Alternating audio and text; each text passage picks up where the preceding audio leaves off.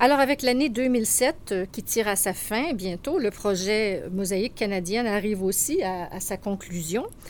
L'un des points forts de ce projet-là a été le concert inaugural de la saison qui se déroule en ce moment. Et ça a été l'œuvre L'histoire de Pi.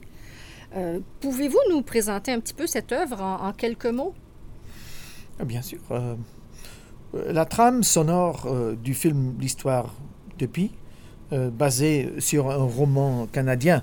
Ah oui, Yann Martel. Exactement. Oui. C'est vraiment magnifique. Mychael Danna, un compositeur canadien, a remporté un Oscar pour sa musique. Oui.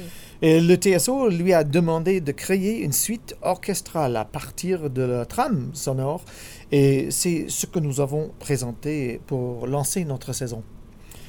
Selon le réalisateur du film Ang Lee, il était présent lors de notre concert. Tout un événement. C'était formidable. Oui. Oui.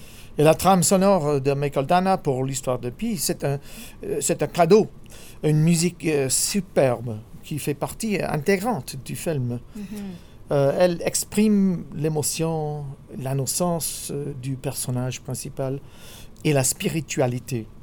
C'est une tâche difficile pour le compositeur. Mychael a fait ici un travail exceptionnel.